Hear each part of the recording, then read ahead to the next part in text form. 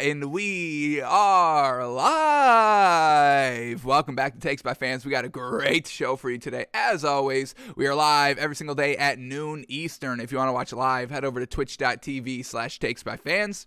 If you want to watch but not live, head over to our YouTube channel, Takes by Fans. We post all of our shows and clips of the show there on a daily basis. And if you just want to listen, we are on podcasting apps, Spotify, Apple Podcasts, Google Podcasts, iHeartRadio. So, however you want to watch or listen, we've got you covered multiple ways.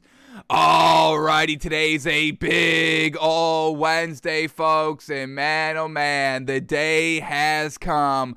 Us versus y'all, Game 2, Nets at the Celtics, Game 2, the scary team versus the frightening team. Yes, folks, it all tips off 7 o'clock, no 7:30. Usually we have to wait till like 7:30 during the week for the first playoff game. No, we're getting it right early, 7 o'clock, folks. TNT, ESPN, one of those two networks. But either way, folks, us versus y'all, Game 2, we're up. Us over here, Takes by Fans, we're up. And if you want to join the side, that's why we say we over here. If you agree with our takes, you are part of us.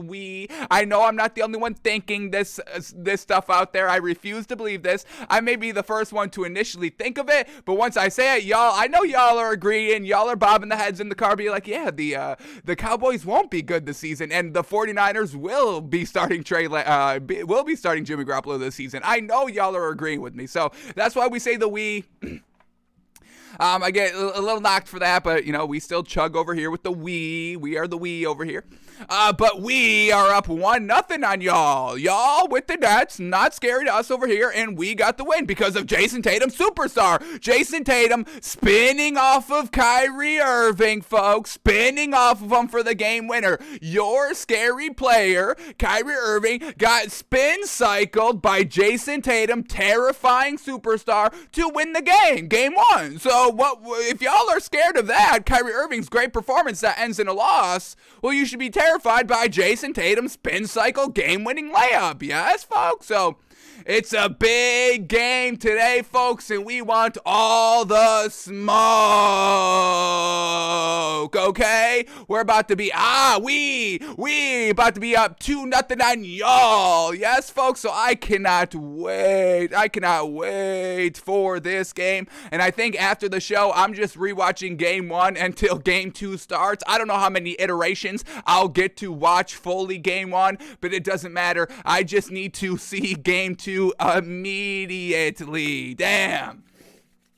All right, so we're definitely going to preview that game, folks. We got to wait a little bit till we can truly preview that game and see what the spread is, see what the line is now, right? But we will talk about the playoff games today on the show. Got to break down the playoff games from last night, and we made one calculated error when making our bets last night, which was, hey, these are going to be competitive. For the most part, these are going to be competitive. These are 7-game series. Coaches are going to make adjustments. Players are going to make adjustments and all that, and we didn't really take that full into account yesterday when betting, so let's update that in our thinking so we have a little bit better of a betting day today. Yes? So let's keep this in mind. These series can be close. Yes? Just because, and another thing, like road team stealing Game 1, I mean, that just puts so much more pressure on the home team for Game 2 and all that. Another thing I think we undervalued yesterday. So we re-updated our thinking, and we're ready to hit 3 for 3 again today in the NBA.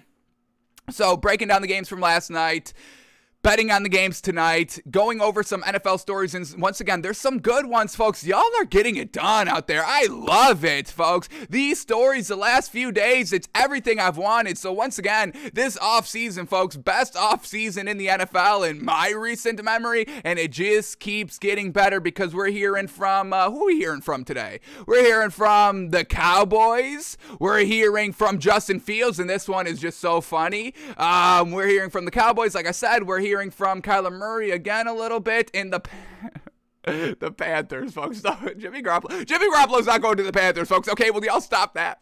All right, we're getting ahead of ourselves, but we got great stories to talk about in the NFL, and I think we may possibly be able to squeeze in Kenny Pickett today on the show, seeing if Kenny Pickett is better than Malik Willis. We are 8 days away from the draft. We got to get this settled, folks, so hopefully we can settle that today. So let's start the show here. We'll start in the NBA, transition to the NFL. So let's start talking about all the NBA playoff action from last night, because it was very, very good again. Once again, golden era, folks. We're in Wednesday, a little bit of the halfway point. Thursday, we're going to kind of be over the hump a little bit. The golden era, I believe, could end on Sunday. It could go a lot longer depending on, 4 sweeps or 7-game, series, however long these first series go. But at minimum, it could be ending this weekend. So take advantage. Another full day, 3 games on all night of NBA playoff basketball. Take advantage. We are still in that golden stretch, folks. No sleeping early, no putting on a movie, no watching anything else. You can do that later. It is playoff basketball time, round 1. Lock in, folks. Yes? Thank you. All right, here we go. First game up, we got the Hawks at the Heat. And this was a great game. Hawks really were competitive all throughout. Heat weren't as dominant as they were in game 1. And this came down to maybe 3 minutes, 2.5 minutes left in the fourth quarter. And that's where Jimmy Butler took over and absolutely blew open this game that was competitive all game long. But the Heat end up winning by 10, 115-105. They cover the spread, all that because Jimmy Butler decided to go absolutely manic. Jimmy Butler, 45 points, 5 assists, 5 rebounds, shooting 4 of 7 from the 3. How crazy is that? I don't think Jimmy Butler has attempted 7 threes in a game at all this season, and he woke up the sleeping giant, because remember, in game 1, Trae Young and Jimmy Butler kind of bumped into each other a little bit, folks. It got a little heated. Trae Young wasn't backing down from Jimmy Butler, and Jimmy Butler was like, who the hell is this dude? Who is this guy trying to beef up on me? No. In my home stadium, when we're beating your ass game 1, you want to try and get body to body with me? Wrong move, kid. And Jimmy Butler took it a little personally, because the man was absolutely phenomenal tonight. Not hesitating from that 3-point shot. And usually, that's a little bit of Jimmy Butler. He's not that 3-point shooter. He is a little hesitant on taking some, and I think he is conscious on how many threes he attempts in a game, on how many, he makes and misses.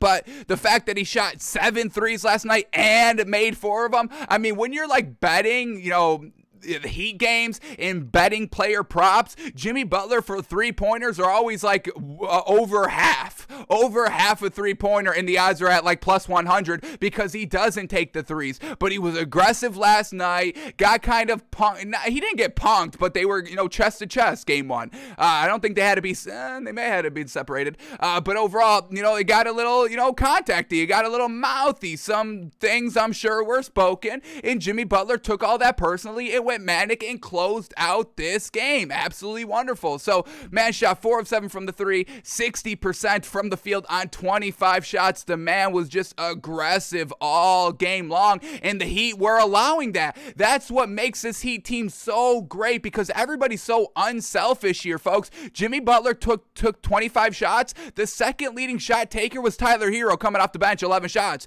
That's 6th man of the year. That's fine. It wasn't Kyle Lowry. It wasn't Bam Adebayo getting in Jimmy Butler's way. They're like, hey, Jimmy, you want to cook tonight? Yeah? All right. And they let the man cook. And what did it do? It won him the game, because Jimmy Butler took over the final 3 minutes to win the game. It was close, folks.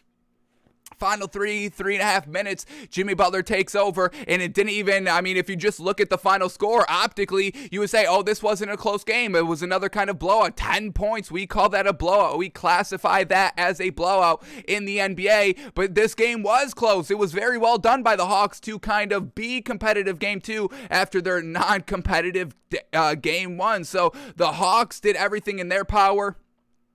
to try and win this game. Just couldn't really kind of clutch it up. Jimmy Butler was the clutch guy last night for both these teams to win it for the Heat. But this is good. This is good heading into game 3. Hawks are at home for game 3. Gotta win that game 3. You gotta win the home games because you didn't steal one here. You gotta win the home games because you didn't steal one on the road. But this was good. Good confidence booster. Trae Young, a solid game overall. Trying to kind of once again win without Clint Capella. And they did very, very well, being competitive all game long. So this is a nice little silver lining for the Hawks heading into game 3, and we'll see once again what the line is, if we're getting points, how we play it, how we bet it. We'll stick around and wait until game number 3 to look at the line and what that is.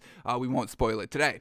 So Jimmy Butler had an absolutely fantastic game. Bam Adebayo was still not kind of being dominant, and I thought Bam Adebayo was going to have a big game too because he wasn't really doing anything in game 1, but Bam Adebayo, they don't even really need him out there. 9 points, 4 rebounds. They're not asking him. He only took 6 shots. They're not asking him to be aggressive. Maybe they're saving that for a little bit later in the playoffs. Bring out their secret weapon, Bam Adebayo, or maybe they're just waiting to do it a little bit later in the series, or maybe they're going to have Bam Adebayo kind of be that road piece. Let's have Bam Adebayo's secret weapon on our road games when there's no Clint Capella for the Hawks at home. So real interesting how they're kind of utilizing Bam Adebayo or not utilizing Bam Adebayo in the offense here the first 2 playoff games. But when you got a guy like Jimmy Butler, you just give him the ball and get out of his way when he's feeling as hot as he was last night. So still waiting for that Bam Adebayo playoff game. Haven't gotten it yet. I think I bet it the first 2 nights. Didn't cash out either of them, so I'm still waiting on that one to hit. We have Max Strus still in the starting lineup. Love it. 14 points, 4 assists, 3 of 8 from the 3. Exactly. I mean, at minimum, he gives us the same exact production that Duncan Robinson gives us. And I want to say Max Strus is taller, right? We get Max Strus a little bit taller, a little bit more better defense. We get Max Strus at 6'5". Duncan Robinson, he may be 6'5" too. They might be the same height. What do we got, Duncan? Wow, Duncan Robinson 6'7". Wow, so even shorter and still kind of giving us the same offensive and defensive production. So yeah, we still love Max Strus in the starting lineup. Tyler Hero off the bench, 15 points, 3 rebounds. And then we also had Gabe Vincent, 11 points off the bench. Duncan Robinson only played 6 minutes last night. No points, no shots taken in 6 minutes. So once again, Duncan Robinson off the bench in the starting lineup doesn't really move the needle that much. We do like him better off the bench though. So they got it done for the Heat. Kyle Lowry, let's shout out him too. Only 9 points and 2 assists. I mean, it's not like everybody was having great games. Everybody was struggling a little bit besides Jimmy Butler. So they just kept feeding Jimmy Butler, and that's the win for the Heat last night. All right, and then for the Hawks, John Collins playing the 5 in lieu of no Clint Capella, and he had 13 points, 10 rebounds, 2 assists. Not bad overall, getting that nice beef down there to help out with Bam Adebayo and the rest of the Heat's bigs. We have Trae Young, 25 points, 7 assists, 6 rebounds, but 2 of 10 from the 3, not good. And get this, folks, 10 turnovers. 10 turnovers by Trae Young, folks, and this is not the talk of the town. This is not the talk of the day, folks, in the national media. Trae Young's 10 turnovers. I don't think anybody He's talked about Trae Young's 10 double-digit turnovers. Folks, if y'all know when Russell Westbrook has 5 turnovers, everybody goes manic. This is Trae Young in a close game. 10 turnovers, yes, and nobody's making a peep out of it. That was not the greatest by Trae Young last night and truly hurt them. It was a close game. Every turnover counts, and when you're having 10 alone, holy moly, sheesh, not good. We had Kevin Huerter. 9 points, 3 of 7 from the 3. DeAndre Hunter, 16 points on 15 shots. The man shot 40%. And then Danilo Gallinari, 2 points, 0 of 4 from the 3, 0 of 6 from the field. Come on. We need a little bit of help here. And everybody was letting Trae Young down. Everybody was letting Trae Young down, and Trae Young was letting everybody else down with the turnovers. So nobody could really clutch it up here on the road in Miami. Off the bench, we had Bogdanović doing his thing. We always know he's fantastic off the bench. 29 points, led the team in scoring, 5 of 10 from the 3, and he only played 28 minutes off the bench. So can always rely on Bogdanović.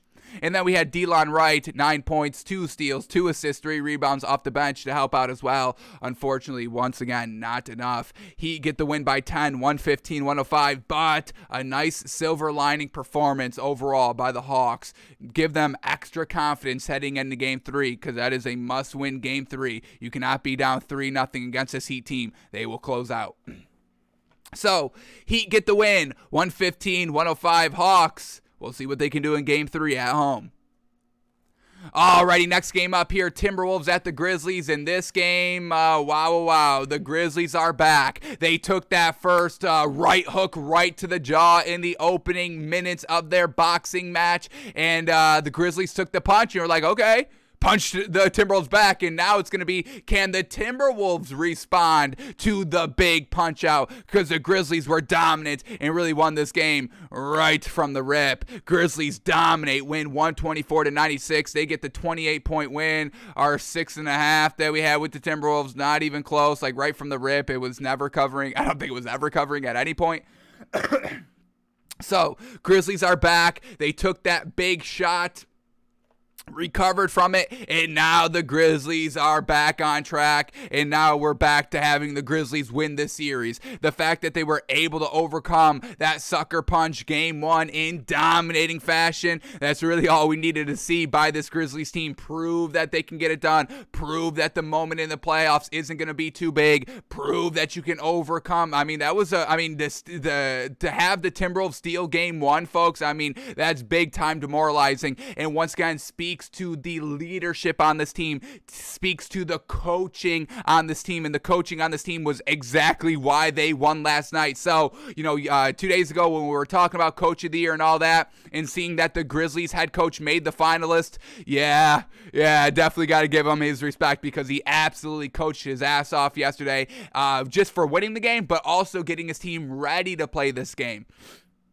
So here we go, the Grizzlies last night, Steven Adams, a little bit of a liability out there in Game 1. Not defensively, just a little bit of offensively. Going against Karl-Anthony Towns, you can't go out there and put up no shots or only one shot. We have to get some good, even level of big play when you're going against a great big like Karl-Anthony Towns or a Joel Embiid or a Giannis, something like that. So Steven Adams, a little bit of liability out there. He picked up 2 early fouls, and he only played 2 minutes, folks. Steven Adams, a big. Oh, he got in the starting lineup. He wasn't injured. He just got into foul trouble early. So the Grizzlies head coach ends up going to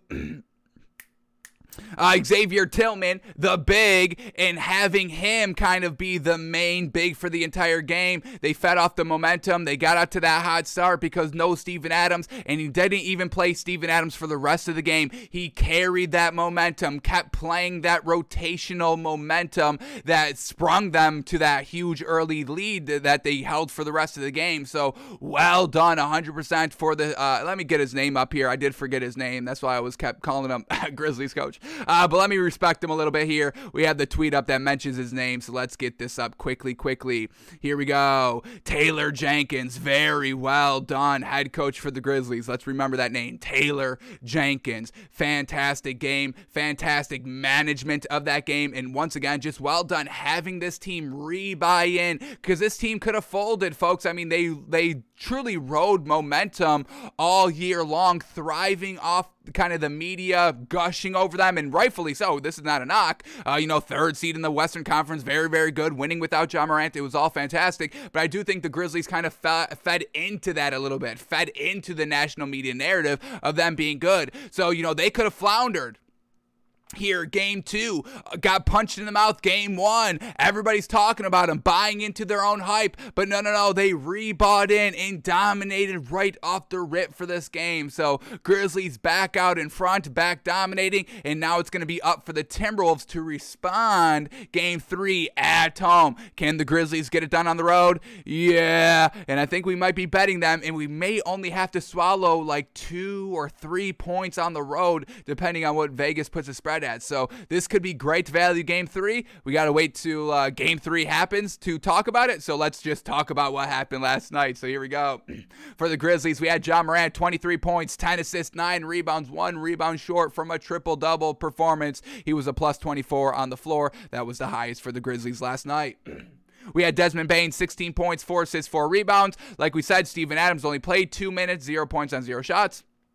Jaren Jackson Jr., 16.7 rebounds to help out as well. And then the bench, folks. Once again, bench production. And man, oh man, we know the Grizzlies are deep. You know, we brought up bench production yesterday on the show, talking about the 76ers and why we're worried about them long haul through the playoff bracket. They've got no bench. Well, look at this Grizzlies bench, folks. If it's Grizzlies 76ers in the finals, I would say there's no way the 76ers can win. Look at this bench, folks. Are y'all ready? These are all the bench performances from last night. Brandon Clark, 13 points, 2 steals, 2 assists, 3 rebounds on 62% shooting. Zaire Williams, 13 points, 1 steal, 1 rebound on 60% shooting. Then we had Kyle Anderson, not a great night, 2 points, 5 rebounds. But it gets better, folks. Tyus Jones, once again, this is still off the bench, folks. We're still going off the bench. Tyus Jones, 10 points, 3 assists, 4 rebounds on 50% shooting.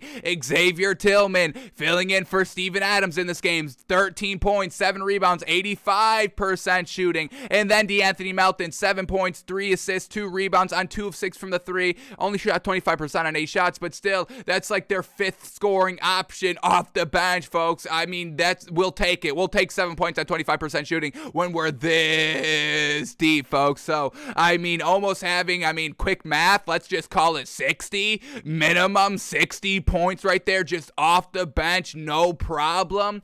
Folks, we need depth, health in depth, win rings. Obviously, you got to have the starting lineup. Obviously, you got to be good, but health in depth truly help you secure a ring, and the Grizzlies, they got them both, folks. So Grizzlies back out in front of the series. Timberwolves are now going to have to respond.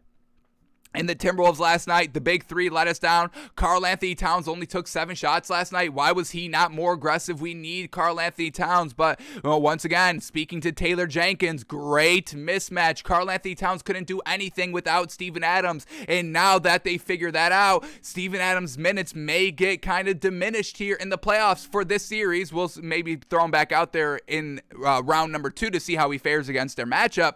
But overall, Karl-Anthony Towns able to kind of exploit Steven Adams. They take Steven Adams out. Karl-Anthony Towns can't do anything. So is this truly going to be the main cause for the Timberwolves losing? Karl-Anthony Towns can only perform well against Steven Adams? Well, we'll figure that out, and it will get a lot more clear in Game 3, but we got to watch for that in Game 3. So Karl-Anthony Towns, he had 15 points because he got to the line 8 times, made 7 of them, but only took 7 shots. So Karl-Anthony Towns is going to have to, go to the film room, watch the film, and see how he can beat the bench of this Grizzlies team, and how we can work against other players besides Steven Adams. So Karl-Anthony Towns has some homework before Game 3. Karl-Anthony Towns, once again, 15 points, 11 rebounds. We had Anthony Edwards. He had 20.6 rebounds, 4 of 10 from the 3, 43% on 16 shots from the field. All right, solid. Definitely could have been a lot better, but he was the leading scorer for the squad, so we can't knock him too much. Then we had D'Angelo Russell, who struggled, 11 points on 2 of 7 from the 3, and he shot 27% on 11 shots. He only also had 4 assists. That's not going to get it done. So the big 3 struggled last night, and then the bench, it was okay. We had Taurean Prince, 12 points, 2 steals, 2 rebounds, and Naz Reid, 12.7 rebounds coming off the bench, but it was not enough. They get blown out by 28, folks. Grizzlies get the win, 124-96. All that momentum back with the Grizzlies, and we'll see them in Game 3. Alrighty, and then the last game of the night. Wow, oh wow. Pelicans at the Suns, and the Pelicans get the win, folks. They tie up the series 1-1, and potentially not good news for Devin Booker, folks. Had to exit this game. Hamstring injury is what they're calling it. I don't think we've gotten anything concrete on Devin Booker. Let me do a live search. What do we got? Anybody talking about Devin Booker? We have any concrete information? Not good, folks. Hamstring potential injury, and the Suns need Devin Booker. He is kind of their number 1 superstar. He is their scoring threat. When you need a bucket, when you need a score, you go to Devin Booker, and I don't know if the Suns are going to have somebody that can truly replace Devin Booker in that kind of clutch, go-to bucket, consistent scoring category. We know Chris Paul maybe can do it, but once again, he's only 6'1". there's a reason why he doesn't go manic every game throughout the entire year, because he has to save. I mean, we saw it in game number 1, waited to the fourth quarter to bust out the scoring to close out the game. Don't think he can do that for full quarters through a 7-game series. He's going to get locked up. He's a small guy out there. So, Devin Booker, we've got any news? Any news on Devin Booker? I don't know. Doesn't seem like it. All right. Hopefully it's not bad. Hopefully he's still good and this doesn't hobble him at all for games 3, because they definitely need him out there.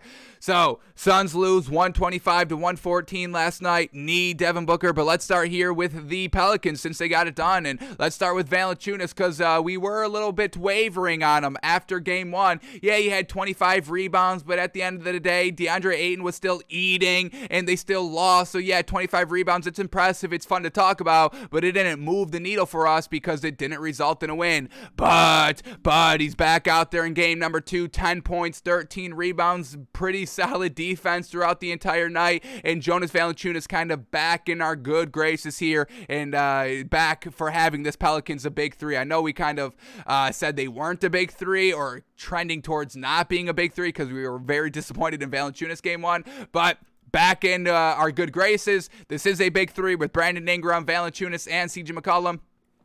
So, sorry and apologies go out to Valanciunas for kind of going a little bit overboard on our game 1 takeaway. So, we apologize. We reined it in. Valanciunas back in our good graces. Then we had Brandon Ingram, 37 points, 9 assists, 11 rebounds. Yes, 3 of 3 from the 3, 62% on 21 shots, taking over and dominating when he needs to. We know Brandon Ingram can do it. Once again, this is a discussion. This is a debate. Who's the number 1, Brandon Ingram or CJ McCollum? Stop it, mainstream media, for just kind of saying, hey, no debate, CJ McCollum's the one. Give Brandon Ingram his respect. Yes, folks. Well done by Brandon Ingram, taking over the game. A plus 18 on the floor, the highest by the Pelicans. And when they needed a bucket, like Devin Booker is to the Suns, when the Pelicans need a bucket, who can they go to? They can go to CJ McCollum and Brandon Ingram. That's why it is a debate on who's the true number 1. So shout out to Brandon Ingram for that great performance last night. Then we had CJ McCollum, and he played fantastic as well. 23 points, 9 assists, 8 rebounds. The man shot 6 of 10 from the 3. Yes.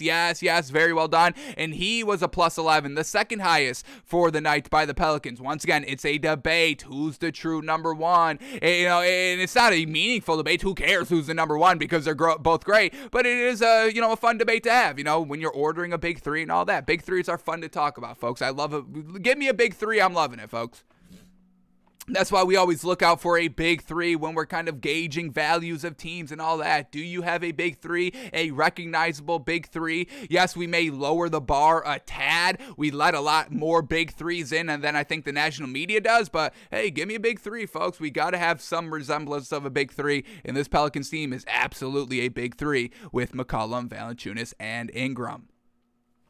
All right, the role players for the Timberwolves helped out as well. We had Herbert Jones at the 2, 14 points, 3 assists. We'll take it. Off the bench, Larry Nance Jr., 13 points, 6 assists, 6 rebounds, 2 assists. And Larry Nance Jr., once this man is healthy, this man is good. And Larry Nance Jr., if he can keep up this level of play, he's going to be a huge, great piece producer for this Pelicans bench, and will be a kind of a big reason why this Pelicans team can go deep in the playoffs. Well done to Larry Nance Jr. Then we had Trey Murph last night, 9 points on 7 shots, 1 rebound to help out as well, but it was the main 3 to take over offensively, defensively to get them the win. And then for the Suns last night, we had Chris Paul, back to, classic Chris Paul, 17 points, 14 assists. This is a classic game. You cannot get a more classic game by Chris Paul last night. Devin Booker, 31 points, 7 of 11 from 3. Need him to be at his A game, 100% healthy if the Suns team wants a chance, because I don't believe they have an offensive scorer as well as Devin Booker is. We know he's got Mamba mentality. Everybody always compares Devin Booker to Kobe Bryant. They had a special relationship before Kobe Bryant's unfortunate passing. So that's where kind of the comparisons get drawn from and all that. But I don't know if the Suns have an offensive producer scorer that can fill in for Devin Booker. And this is kind of, one of our narratives that we've been saying for a while here, cross seasons, that Devin Booker is kind of, their only main scorer. Once again, Chris Paul, we saw what he can do in game 1, but that's not sustainable. DeAndre Ayton, he can be a little bit of that producer, but that's not the Suns' offense. They don't really center around DeAndre Ayton, and I really think that's a little bit of a misplay. I think we should be getting DeAndre Ayton more involved in this offense, like 25 points every single night. I want to see 25 and 10 out of DeAndre Ayton, but they don't run a lot of pick and roll with Chris Paul and DeAndre Ayton to kind of float it up to him and all that. So I just wish DeAndre Ayton would get a little bit more involved in the offense. And it's not him not getting involved. It's the overall coaching scheme, Monty Williams, and then Chris Paul deciding, how to run the offense on the floor. So if DeAndre Ayton, or if Devin Booker is going to be hobbled and banged up, they must kind of focus on DeAndre Ayton being the main focal point of this offense. I mean, DeAndre Ayton had 6 shots last night, folks. That was the main worst from the starters. Mikal Bridges, 11 shots. Jay Crowder, 11 shots. And I like Jay Crowder. Don't get me wrong. I will always go to bat for Jay Crowder. But there's no reason why Jay Crowder should be ever having more shots taken than DeAndre Ayton. There's never a case. I want Jay Crowder taking 4 threes a game. And that's the only shots he takes. 4 threes. That's all you get. You get a limit of 4 3 attempts a game. And that is it. I'm cutting you off. There's no reason why Jay Crowder should ever have double the shots taken than DeAndre Ayton while playing 6 less minutes. Folks. DeAndre Ayton, 33 minutes last night. Jay Crowder, 27 minutes. That should never be the case. Please stop this, Suns. So it's just overall, I don't love their offensive schemes, and I guess that's it, folks. The last few seasons, even going back to last year when they got to the finals, we were always concerned because this Suns team is a Devin Booker injury away from not even being relevant, from not even being competitive. Take Devin Booker off this Suns team. What is this Suns team? 5th, 6th in the West. They're not number 1. They're not 2. They're not top 3. I would guarantee they're not top 3 in the West if they don't have Devin Booker. They don't have that go-to scorer. We like to think Cameron Johnson and Cameron Payne can kind of step up in that role, but every time that they go to step up in that role, they let us down. Cameron Johnson, 1 of 6 from the 3 last night, only 11 points off the bench. Cameron Payne, 0 of 2 from the 3, 50% on 6 shots for only 6 points last night. We had JaVale McGee, the big, thank goodness, some bigs getting great workout here. JaVale McGee, 10 points off the bench last night in 14 minutes. Cameron Johnson had 11 points in 25 minutes, 11 more minutes for only 1 more point. We like to think of them. These are great tier 2 weapons, Cameron Johnson, Cameron Payne, but they cannot fill that number 1 role of a Devin Booker. The Suns need Devin Booker 1 trillion% healthy here, or they will not be able to get back to the finals and win the finals. So Devin Booker's got to be good to go, got to be 100% healthy. And I don't know if we're going to get that from him. And it's not going to be good for the Suns if that's the case. So we all like to think, I know, folks, I see how y'all talk. I like to talk about Cameron Johnson and Cameron Payne. I love seeing Cameron Payne filling for Chris Paul when Chris Paul's out. I love it. But then when we actually need him, we never get any great production by Cameron Johnson and Cameron Payne. So, man, oh man, this is potentially not good by the Suns. Pelicans were able to tie up the series last night 1-1 with the 125-114 win. A little bit of a dominant win. I'm calling it a nice dominant performance by this Pelicans team. 11-point win, winning 125-114. All right, those were all the games last night that we had to break down, and there's just one quick thing I want to talk about here, one quick NBA story. So Kyrie Irving has been fined $50,000, man, oh man, for profane language in his middle finger gestures to fans Sunday in Boston. Now, I don't care. Once again, I don't think he should be fined. It's unfortunate. It's just competition. Once again, all's fair in competition. The fans are trying to get the home court, advantage by getting any reaction possible. Agree or disagree with how they get the reaction. It's a home court advantage. Obviously, everybody's has their own kind of personal line in the sand that they don't cross and all that, but I don't know if we can get mad at fans for, talking shit. So I don't mind the fans. I mean, we already talked about this. We don't care, that the fans were talking shit. We didn't even care that Kyrie Irving was, battling back and all that. I truly do not care. I give all power to Kyrie Irving to fight back with the fans. Absolutely. If you think that's the case, if you think that's the course of action to take, absolutely. I've got no problem with that. Obviously, the league, it's a little lame that they fined them $50,000, but, they do have to keep up appearances. You can't have your players, going around acting in this behavior like this optically. So the NBA does have to kind of send out this fine. So it's lame that they have to send out the fine, but once again, keeping up appearances, they are a business, all that. They have to look good optically, and this does not look good optically for the NBA or the Nets or maybe even some other players out here. So NBA is trying to nip it in the bud quickly, because once again, Kyrie Irving is going back to Boston tonight, 7 o'clock. Cannot wait for that game. Ooh, it's gonna be so good. Ooh, folks, I'm telling you, I'm gushing over this game already. So Kyrie Irving being fined $50,000 for all his profanity. Yes, Sunday. So we'll see what happens today, what goes down tonight. It should be entertaining, I would say, at the minimum, and see if Kyrie Irving is still jawing with the fans, going back and forth with the fans, gonna pay another $50,000, throwing $50,000 away like nothing. Hey, you want $50,000 here? Here's $500,000. Here's $500,000, and this should kind of get me through the entire playoffs. Or actually, here's $200,000 because they're gonna get swept. Well, let me knock on that. I can't officially say that. Let me knock on wood on that one. I can't get too caught up here. This is a big showdown, a big battle. Us versus y'all. Celtics versus Nets. Scary versus terrifying. Y'all know the deal. So let me not get too ahead of ourselves here, saying, hey, it's only gonna be a 4-0 sweep. So let me knock on wood on that. But at the end of the day, Kyrie Irving fined $50,000 for his gestures, his profanity. All right.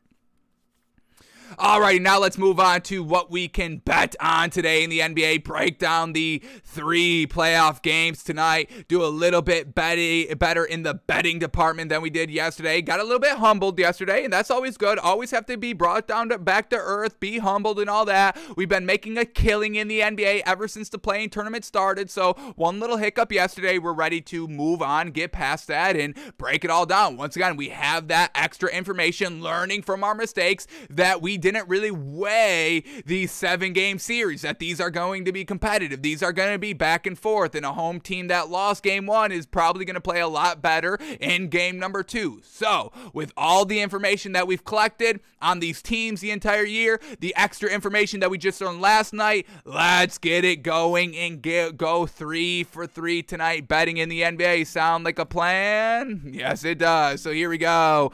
First game up, us versus y'all, folks. Us versus y'all. Nets at the Celtics. Game 2. Hands down the best first round series, and there is no debate. First game lived up to the hype. Kyrie Irving going manic in the fourth quarter. Jason Tatum, superstar, going even more manicer. Final second spin washing off of Kyrie Irving, folks, and I will never let Kyrie Irving live that down. The spin cycle wash. That was our thumbnail for the video that we posted on that game 1 Celtics Nets, and I thought it'd get a lot more views just off that thumbnail alone. I had three images of Kyrie Irving kind of flicking off the fans, and then the big image of Jason Tatum spin cycling off of him for the win, but didn't get as many views as I thought. The classic clickbait with the thumbnail didn't really pan out for me that time, but still like the thumbnail regardless. And Kyrie Irving got spin cycled, and I think that got lost. That got lost in the overall narratives that everybody was talking about in game 1. Everybody's talking about Kyrie Irving being great and all that,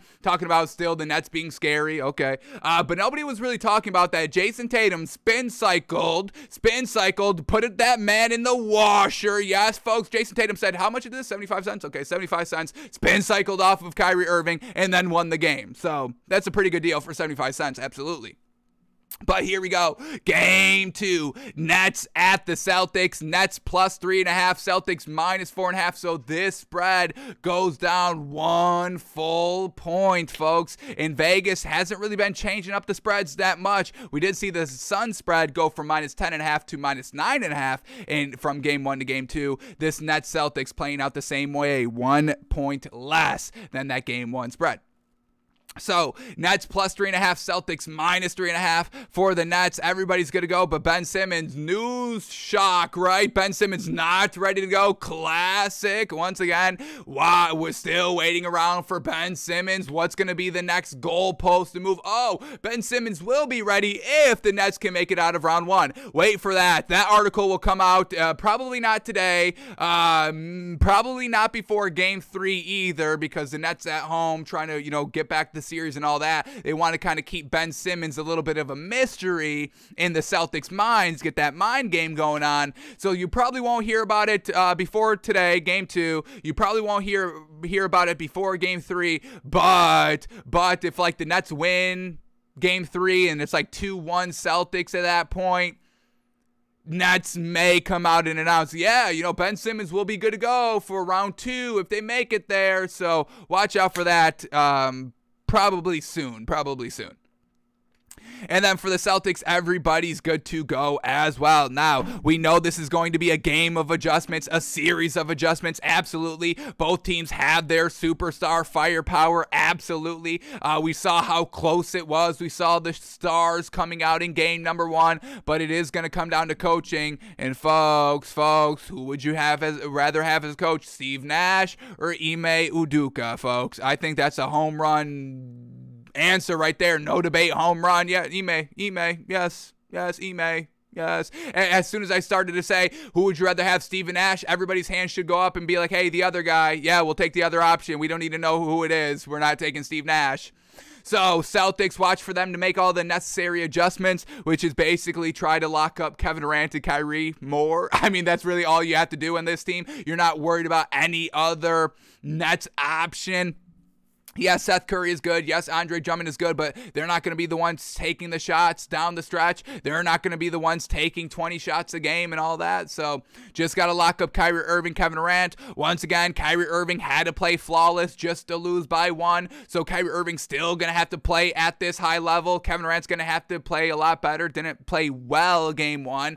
Kevin Durant's clutch ability, or should we say unclutch ability, probably still coming along. We haven't seen this man be clutch all year long in a meaningful game. So he's got to get back on track. He's got to play great when Kyrie Irving plays great just to be competitive. So we're still taking the Celtics minus 3.5. I think they lock it up defensively. Now, Kevin Durant, we did see him play a little bit of the 5. They did play him a little bit down low in that game number 1, and that is absolutely fantastic. That's what the Nets should be doing more of, using Kevin Durant a little bit more at that 5 position. He can play. He's tall. He can spread the floor as the 5. It's fantastic. Once again, Celtics don't have a big, still relying on Al Horford, and we'll see if the starting lineup changes any for the Celtics team. We saw the starting 5 at the final, like down the stretch in clutch time, that actually won them the game. It was Jason Tatum, Derek White, Al Horford, Marcus Smart, Jaylen Brown. I love that starting 5. Get Daniel Tice out of the floor. Keep that man on the bench. I don't even want this man even really coming off the bench. It's unfortunate that he has to force his way off the bench because no Robert Williams. We digress on all that. We are loving the Celtics here. Once again, it's us versus y'all, folks. Us 1, y'all 0. We'll see what changes after game 2. I don't think anything. But, this is the matchup, folks. This is what we've been talking about all year long. This is what y'all have been talking about all year long. We've all dug in. None of us has budged. And, none of us are still going to be continuing to budge. Y'all should be budging. Y'all, after game 1, y'all should have budged. But that's y'all. Y'all aren't budging. Y'all aren't budging when y'all should be budging. Okay. But we got no reason to budge. Why do we got to budge? Celtics won. They're the scarier team. They're fantastic. They're clutcher. They're more clutch than the Nets. Y'all keep telling me Kyrie Irving, Kevin Durant, so good, so clutch. Well, didn't really pan out in game 1. Obviously got to knock on wood again because we are speaking very, very aggressively here, confidently here. So, Celtics minus 3.5. Once again, clear your calendars. Everybody must make sure they are in front of a screen. I don't care how you watch it, television, laptop, smartphone, renting out a dying movie theater to watch. I might do that. That was a great idea that popped in my head. $100 to rent out a theater, folks? I mean, like, it's that cheap. You can rent out a theater for $100. They are dying for business. Go out there, give them your business, put the Nets Celtics game on that jumbo screen, and enjoy it, folks. Nice little popcorn, nice little soda, unlimited refill on the soda too. Mine shut that down because of COVID, but if it's back up, unlimited soda, got some popcorn, y'all. My movie theater's got a Pizza Hut, folks. How crazy is that? A little expensive, not the best, but overall, a nice little pizza, popcorn, unlimited soda, folks, on that big screen for like $100. How are you not going to watch the best playoff series potentially in NBA history? This could go down. This could has the potential to go down, at least for first round. Best playoff series first round in NBA history. Has the potential to live up for that. And you won't spend $100 to watch it at the movie theater? Come on, folks. Get serious. Will you get serious about sports, please? Get serious about competition. So, Celtics minus 3.5, folks. I'm loving it. Loving the Celtics here, and let's all watch a masterclass by Ime Udoka. Yes, head coaching masterclass is going to be on display tonight, folks, by head coach of the Celtics and Coach of the Year finalist snub Ime Udoka. Love the Celtics, swallowing 3.5 tonight. All right, and we'll see what is Colin gonna? Does Colin have true believability? And that's what we're talking about by brainwashing, folks. Let's go back to game 1 when and Colin Cowherd posted a bet that he bought the Nets up to plus 7.5.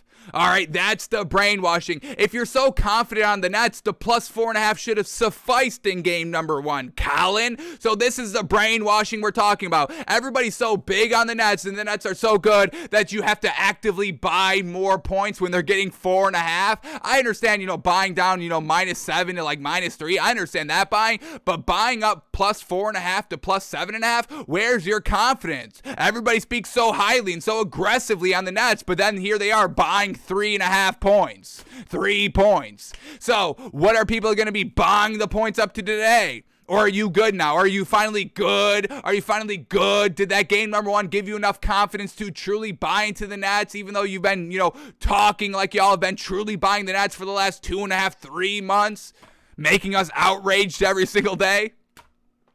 That's the brainwashing I'm talking about. You don't see us, we did kind of do that too. We did tell y'all to buy to do that 4-point teaser on game 1 for that Celtics game. Took it from -4 to a pick 'em, and thankfully did because they only won by 1.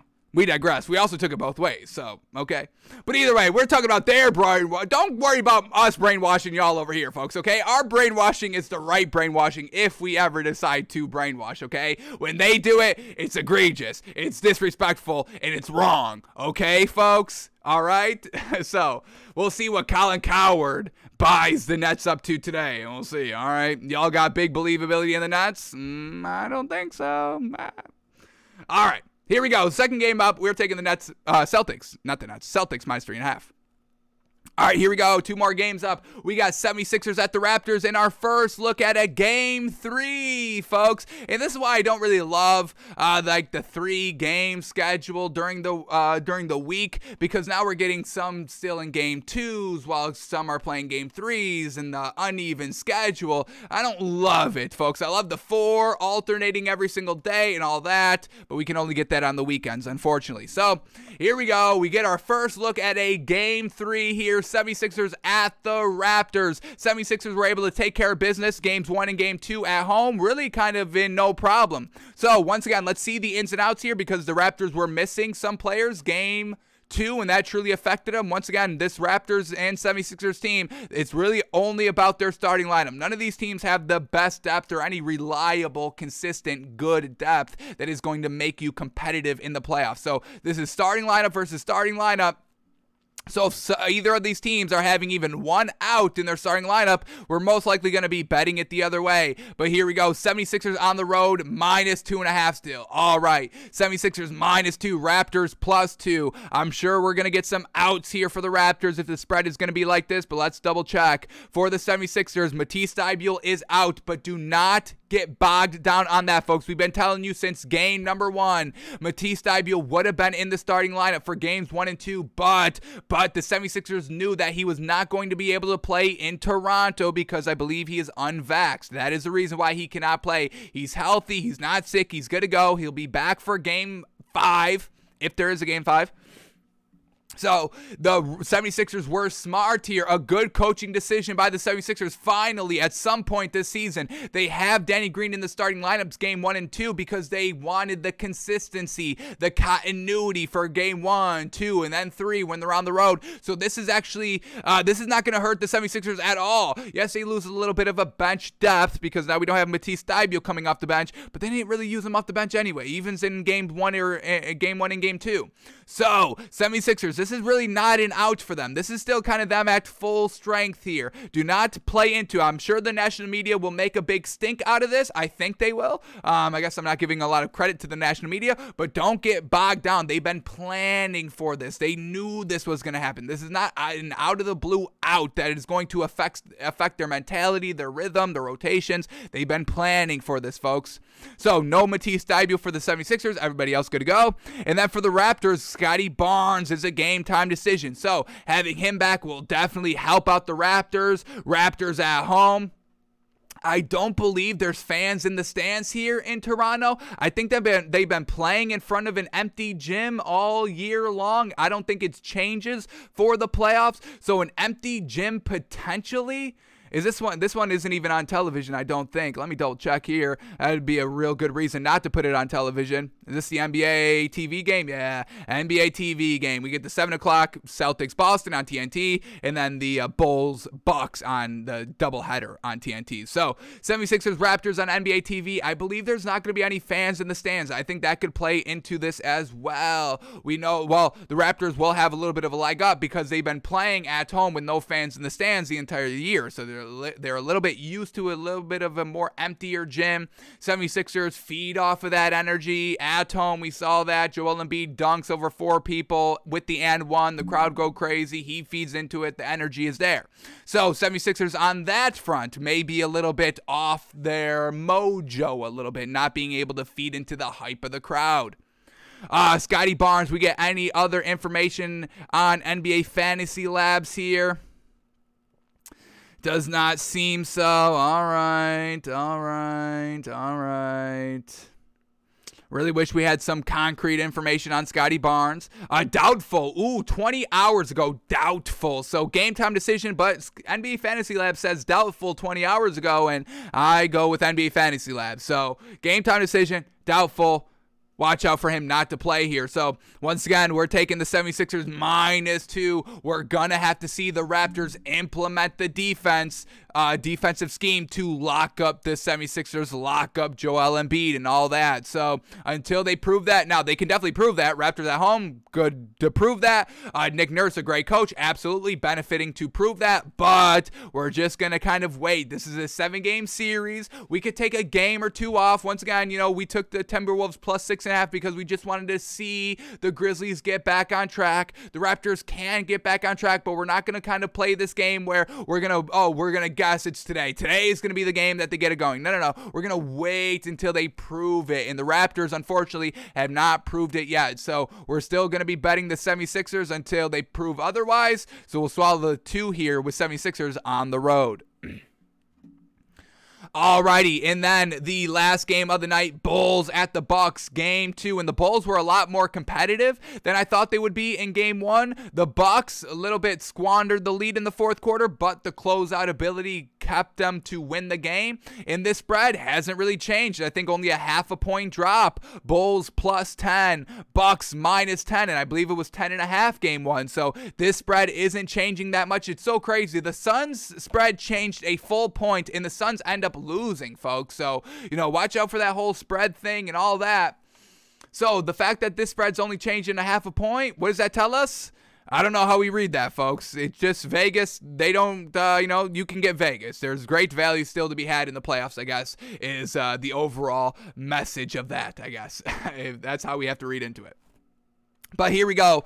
Bulls at the Bucks. Bulls +10, Bucks -10. For the Bulls, everybody's good to go. And for the Bucks, George Hill is out. But everybody else will be good to go. So basically full strength versus full strength here. Bucks -10. They should have covered in game 1. I'm not giving any credit to the Bulls for being competitive in game number 1. Once again, once they had the lead, they went like 3 minutes without scoring after that. This Bulls team, they haven't beat anybody good all year long. Yes, they covered cover the 10 in game 1. I don't know if it's happening again in game number 2. The Bucks a little bit more dominant. I mean, we've seen some teams be more dominant than they were, a la the Grizzlies from game number 1 to game number 2. And I'm going to expect this Bucks team does exactly what the Grizzlies did from game number 1 to game number 2. More aggressive, more dominating, showing, yeah, hey, we are going to crush this team. Yeah, you shouldn't have had any doubts after game 1, where there was a little bit of doubts after the Bucks in game 1. A little bit of doubts. A lot of people were feeding back into the Bulls a little bit. I think everybody reined it in, but still, a lot of people are back on the Bulls a tad. Not the way to play the series, I don't think.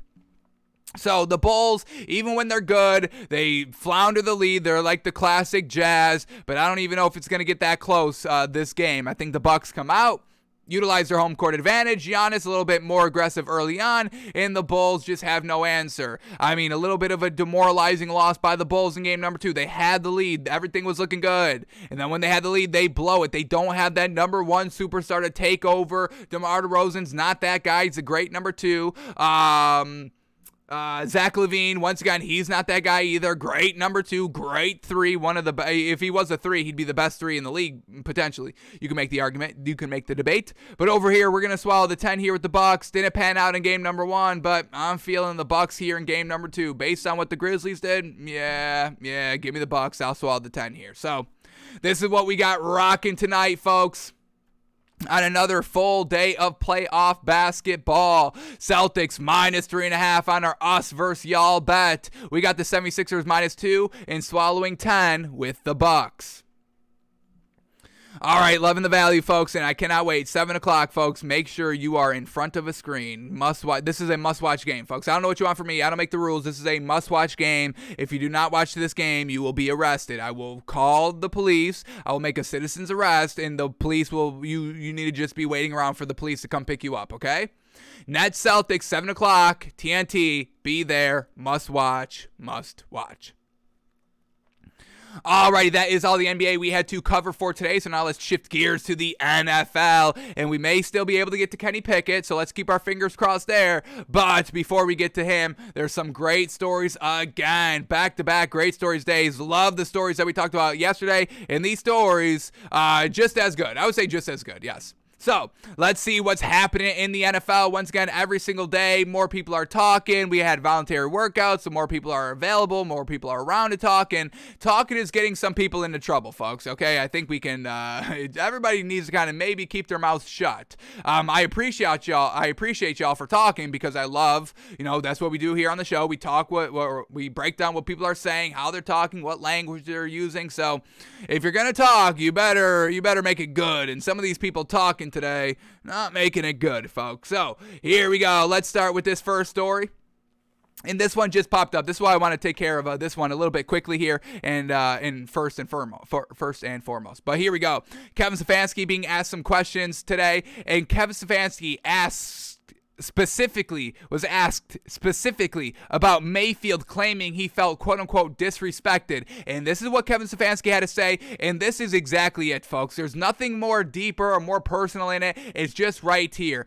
Quote by Kevin Stefanski saying, quote, "I'm not going to get into the specifics of those types of things. It really is a unique situation, and that's all it is. The Browns were just in a really, really unique situation. They have a chance to go out and get undeniable, proven greatness in Deshaun Watson, folks. I mean, we know what Deshaun Watson is. We all watch him. He's fantastic. He single-handedly tried to overcome tons of dysfunction and still had success himself, where Baker Mayfield took on dysfunction and was not reaching the same level Deshaun Watson was, and that's where it just becomes super unfortunate and a true unique situation. You have this opportunity to go from, I mean, what do we want to classify Baker Mayfield as? I mean, let's just take the most minimum take that we could take on Baker Mayfield.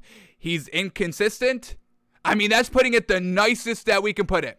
He's a little inconsistent. Yes, I think we can all agree with that. We have not seen consistency by Baker Mayfield. Now, once again, the coaches, the coaching staff, the offensive coordinators, all that has not been able to produce that consistency for Baker Mayfield. But that's exactly what we're talking about. Deshaun Watson had that same exact issue, and he never struggled. We've gotten that great generational, consistent talent already by Deshaun Watson. This is why it's a unique situation. It's not that the Browns didn't like Baker Mayfield. I still think they wanted to rock with Baker Mayfield this year, but a unique situation arose. Hey, we have a true chance, a true shot at getting Deshaun Watson, a generational quarterback. That would have been like getting Tom Brady in his prime. That would have been like getting Aaron Rodgers in his prime. That'd be like getting Patrick Mahomes right now. Of course, you're going to dump whatever quarterback you have, unless it's like Tom Brady or Aaron Rodgers or Patrick Mahomes. And unfortunately, Baker Mayfield is not an Aaron Rodgers, Tom Brady, or Patrick Mahomes.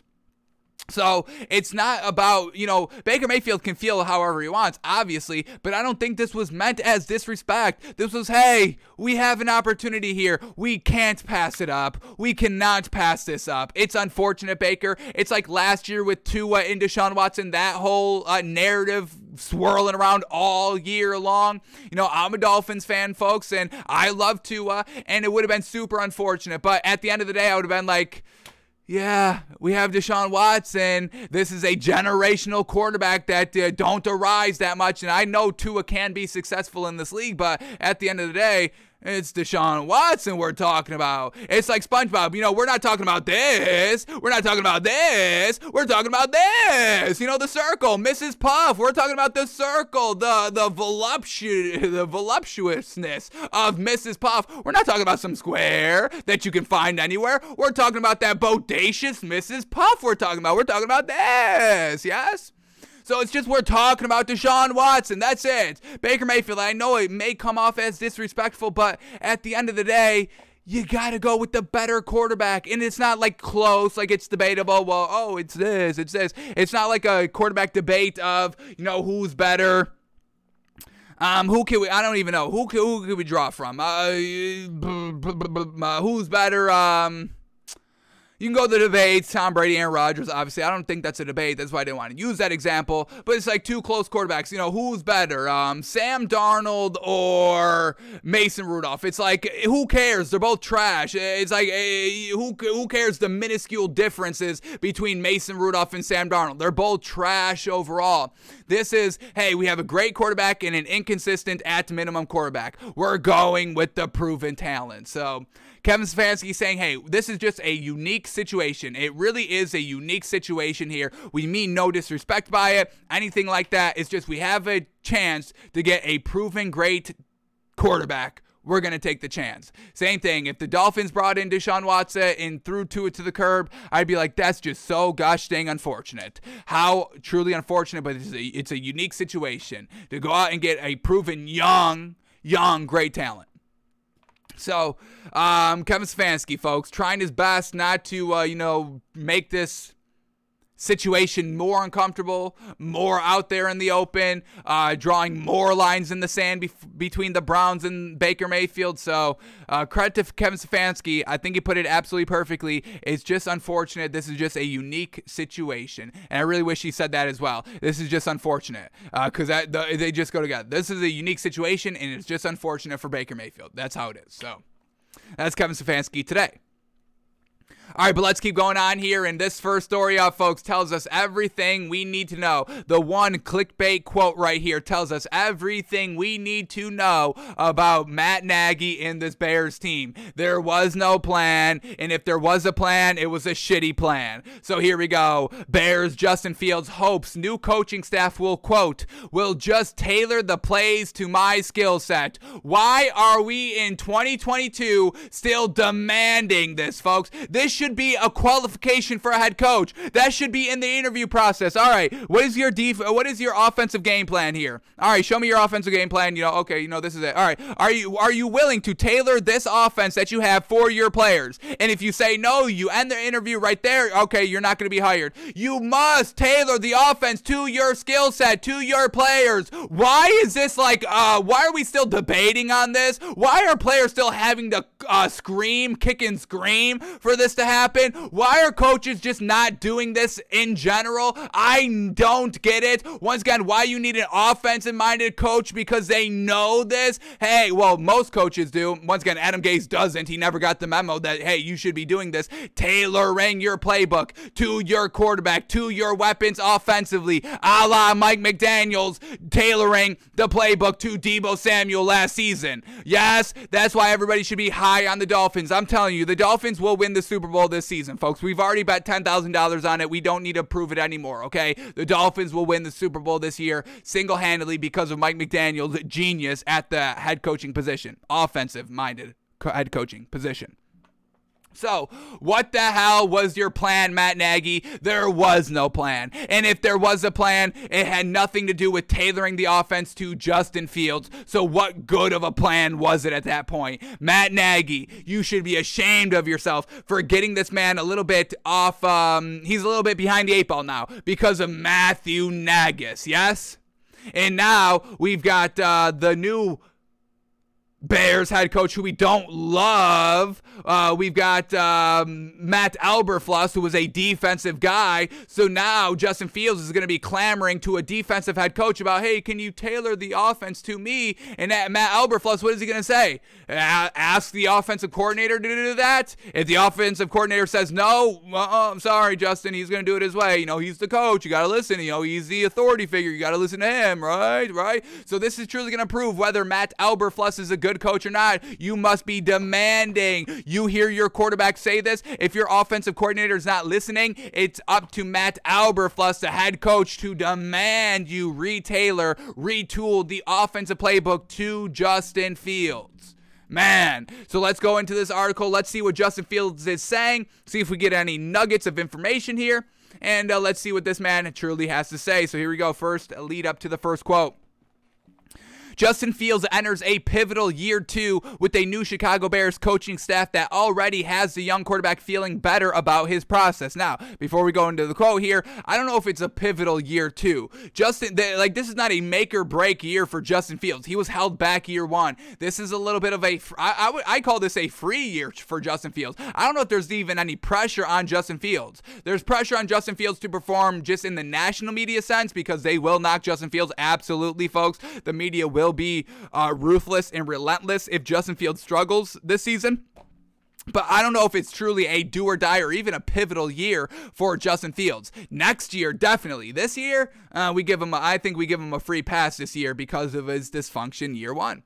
But here we go. First quote by Justin Fields says, quote, "Last year, my rookie year, I didn't know if I was going to start or not. Didn't know if I was going to play. My mindset right now is completely different than last year, and I'm just excited to get started." So once again, everything Matt Nagy said was a lie. There's a plan. Justin Fields knows the plan. We all know the plan. This is the plan. He's going to play. We've got a plan. We're waiting. He's going to play this year. There's a plan. And Justin Fields saying this right here, my rookie year, I didn't know if I was going to start or not. That means Matt Nagy lied, and I didn't know if I was going to play. Once again, Matt Nagy lied. There was never a plan with Matt Nagy. That was just what he was saying to get the media off of his back. Matt Nagy never wanted to start Justin Fields. Matt Nagy wanted to live and die. He ended up dying, but he wanted to live off of Andy Dalton. He wanted to be like, hey, I took Andy Dalton and made him a winner here. Why do we need Justin Fields? That's exactly what Matt Nagy's intentions were last season, and now we finally have concrete proof here by Justin Fields. He never knew if he was going to start or not, and he also didn't know if he was going to play or not. Does that sound like he was sat down by Matt Nagy and explained this big old plan that he had? This grand arcing plan, like the Marvel comic universe, cinematic universe plan, where we're going to start. When did Iron Man 1 come out, folks? Like 2007? Was it the iPhone, folks? Maybe a little bit later, 2012? But they went from 2010, yes? 2010, 2022, it's still going. Overarching films. I mean, Endgame. Holy moly, bringing 10 years into one film, folks. That was supposed to be Matt Nagy's plan. I've got this big, great plan. Everybody knows about it, but I can't talk about it in the media because the plan doesn't exist. So Matt Nagy's a fraud. Who picked up Matt Nagy this season? Is he on the Seahawks coaching staff? Where's Matt Nagy now? Because whoever hired this man, you guys swindled. Was he selling you the plan? Be like, yeah, you saw my time in Chicago. We had that great plan going. And I'm sure Matt Nagy spun it like, it was just the players that couldn't execute the plan. I ran the plan through the top of the line simulations, and the AI that was running the plan, it was like, yeah, this is a genius plan. I've never seen a plan like this. Who came up with this plan? And Matt Nagy rose his hand, and the AI started to bow down to Matt Nagy. That's how great Matt Nagy was selling the plan. So who got swindled here, folks? Who got swindled? Where's Matt Nagy now? Kansas City. Oh, my goodness. The Chiefs got swindled and hired Matt Nagy. Absolutely ridiculous. How did Andy Reid, such a genius guy, get swindled by Matt Nagy? I don't get it. Wow, wow, wow. This could potentially be not good for this. Is this the crumbling? Is this the crumbling of the Chiefs dynasty? You lose Tyreek Hill and you bring in Matt Nagy? I mean, I don't know. That's a good switch. I don't know. That's a good swap. Chiefs fans, I'd be a little bit worried this season, folks, having Matt Nagy influence any of my team, offense, defense, special teams, any, the water boy. I don't even want this man talking to my water boy, because the water cups will not be filled with water. There'd be some grand plan where we're filling like water cups with sand to build motivation. Hey, you're thirsty? Here's this. Oh, now you drank sand? Now you're more thirsty. You want to earn that water? Go out there and get a sack. You ever try to get a sack dehydrated as heck on sand? Not gonna happen. You ever see Aaron Donald chug a cup of sand and then go get a sack? Of course not, because it's a dumb plan. Matt Nagy, stop with these plans. You're going to ruin another team. Stop it. Jeez. All right, so that's great. We got exactly what we needed off of that first quote, but we get more. There's more, folks. How truly trash was Matt Nagy? Do we get even more proof? Let's quickly see. Here we go. Second lead up. The previous coaching staff never seemed to know how to properly mesh field skill set to the offense, which produced a square peg, round hole situation. The second-year signal caller hopes the new staff will fit him better. Once again, there was never a plan. They didn't even know how to utilize him in the offense. So how are you going to plan if you can't even utilize him in the offense and tailor the offense to him? What is your plan entailing then? Please show us, Matt Nagy. Now we are demanding. Last year, obviously you can't say the plan because you're not going to give your plan to all the other coaches and all that so they can game plan and plan off your plan. So Matt Nagy, now that you have no longer affiliated with the Bears, now that you have no control over Justin Fields anymore, I am demanding, Matt Nagy, you release your big plan. Show us your big plan that you had under lock and key, biometric thumbprint, because that's how fraudulent the plan was. Had to get it locked behind biometric security.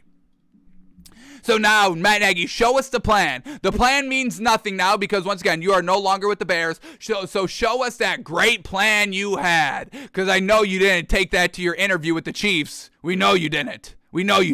You blamed the plan failing on everybody else besides you. That's the only way you could get hired. All right, but here we go. Let's keep going on here, folks. Quote by Justin Fields saying this, quote, I hope that they will just tailor the plays to my skill set, which we're going to do. So just finding out what I do best, what we do best as an offense, what we do best as a team, and run that offense. So yeah, Justin Fields absolutely tailored the offense to a skill set. He says which we're going to do. So hey, that's great as well. Love hearing that. Exactly what we wanted to hear so far. Fantastic. Here we go. Next quote. Let's read the lead up. Teams with new coaches are allotted an additional voluntary minicamp for veterans before the draft, which allows them to get on the field and install new schemes. The Bears kicked off their voluntary minicamp this week under Matt Eberflus. This is actually Matt Eberflus on Justin Fields now. It says, quote, he's just soaking it in and taking command of the offense. He's done a great job with that so far. I thought he did an excellent job today. He really did. He was in command of the offense. Really every play that I saw. When you're working with with 11 guys. There was a mistake here and there by this person or that person, but man, he had a really good command today. So love hearing that. Absolutely. Justin Fields taking command, absolutely getting it done in every single play. Yes, sir. Go get it done, Justin Fields. Now that he's got the support around him, truly this guy is the limit. So folks, Bears, all right, kind of trending up in my direction. Now we truly know, I mean, we always knew, but now we truly have full information that, hey, this was Matt Nagy holding this team back. Justin Fields can pretty much play. He can be competitive at most, or at minimum right now, I would say game manager, and we'll see if he can increase that role through this season, performing very well. So Justin Fields feeling good. The offense is going to be tailored to him. Everybody knows it. Matt Eberflus, defensive guy, being impressed by him. Fantastic. And he's showing that command of the offense. So everything's looking good here in Chicago so far. Fantastic. And the Chiefs got absolutely swindled by Matt Nagy. We'll see how that plays out for both sides here. Alrighty, here we go. Next up here, and this is what everybody says when you didn't get it done. Because you didn't get it done, you have to tell yourself something to make yourself feel better, and this is exactly it. And what team is this coming from, folks? The 3-14 Dallas Cowboys, folks. Will y'all just please listen to me on this one? Why do y'all saw the name of the show yesterday, folks? Is this thing on? We talked about the Cowboys. Is this thing on? Are y'all listening? Because it seems like all the Cowboys fans are just not listening to what I'm saying. And we're not saying these things because we're trying to get a reaction, or we hate the Cowboys, or we have a bias for some other team in the NFL. No, we're saying this because this is what is happening. We are outside observers of what is happening, and we just say what overall is happening given all the facts through an unbiased filter. We are outside observers, folks. That's all I am on this show. I am just calling it how I see it, and I see it pretty gosh dang clear, folks. I am clear. I am awake. Okay, folks. We're not biased over here on the show. Please point one time that we were biased on the show. We're biased because we bet $10,000 on the Dolphins to win the Super Bowl. That makes me biased. That makes me biased, folks. Okay, come on, stop it. So here we go. Cowboys, folks, are y'all ready for this? Another reason why. Do I have to downgrade? Do I have to start downgrading, folks? Because all this news, I know we set the bar at like 3-4, but do I have to downgrade it to 2? Are the Cowboys only going to win 2 games this season, folks? I think so. Do we have to change our official pick to 2 wins here? I'll do it, folks. You think I'm not crazy enough to only, like, folks, like, teams are going to win more than 2 games. I think, didn't the Jaguars win more than 2 games? That's how bad the Cowboys are going to be. They're only going to win 2 games now, folks. 2. I'm downgrading. Not officially. This is just today. I'm seeing how it feels coming out of my mouth. But I'll downgrade them to 2 wins. Folks, I am inches away from doing so. Because once again, we're getting this garbage speak, this garbage news. What do you mean? What are you talking about? Here it is, folks. This is the clickbait quote. Here it is. Cowboys EVP, Executive Vice President Stephen Jones says, quote, "I don't think you ever win the Super Bowl in the offseason." You know who says that, folks? People that didn't do anything in the offseason, like the Panthers. The Panthers would say this, folks. Do you want your team to be the Panthers this year? No, you do not. And we're talking about the Panthers, I think, in next story, which is truly comical as well. But I don't think you ever win the Super Bowl in the offseason. Well, I can tell you the Rams won the Super Bowl in the offseason when they got Matthew Stafford. And what happened this season? They won the Super Bowl. So of course you can win the Super Bowl in the offseason. What are you, crazy? Of course you can. The Rams did it. They got Matthew Stafford in the offseason. They won from that point on. They won. They had the guy. It was over. Game over. We didn't even need to play out this season. The Cowboys, after losing Amari Cooper and some other quarterback, Ced Wilson, and not bringing any big names in, that's why you say that, oh, yeah, everyone's questioning my decision, but I don't think you win the Super Bowl in the offseason. You win the Super Bowl by putting in the work here now. And then once the season starts, you put in the work there. That's when you win the Super Bowl. Stop it. You win it now. You put the pieces in place to win it now. The Cowboys have not put any pieces into place, so there's no way I'm going to go out on a limb here, folks. Not that big of a limb. Because once again, we have this team winning 2 games this year. But the Cowboys, they're not going to win the Super Bowl this year. They did nothing this offseason to win the Super Bowl. No upgrades at all, offensively or defensively. Brought in another coach that's a little shaky on whether he's actually good or not. So now we've got too many cooks in the kitchen for the coaching staff. You brought in a guy to oversee the offensive and defensive side of the ball. What are you doing? We need more hands in this garbage coaching kitchen, folks. What is that? So absolutely nothing. Folks, how many times, folks, once again, is this thing on, folks? We don't come out here just willy-nilly be like, oh, the Cowboys are going to be bad. Folks, we have when does the season end? 2 months? 1 month? 2 months. We have 2 full months of information, data, stories that we've collected. We're here every single day. Do y'all not know that we're here every single day? Once again, is this thing on? I'm here every single day, noon Eastern, talking about these Cowboys because they make the news multiple times a week. So they're getting multiple stories every single week. And has there been one thing that we found good, folks? No, of course not. Everything that we have read, said, heard, watched on this Cowboys team has been awful.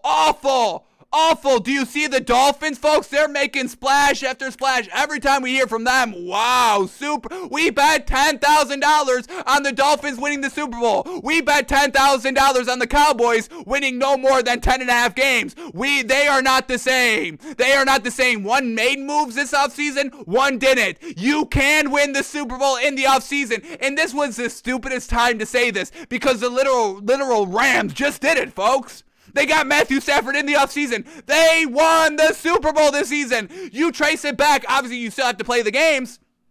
But looking back, now that we have the full information on the full year, we look back. All right, Rams Super Bowl champion. This is the end of the year, folks. We look back.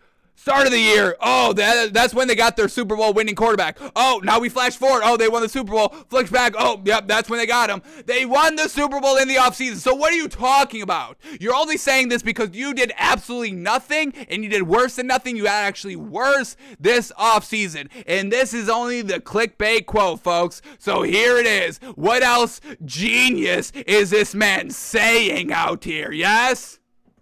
Man, oh man, here we go, folks. Let's read the lead up to the first quote. I think we get 2 quotes here, so let's see what other genius, great knowledge this man has to say, yeah?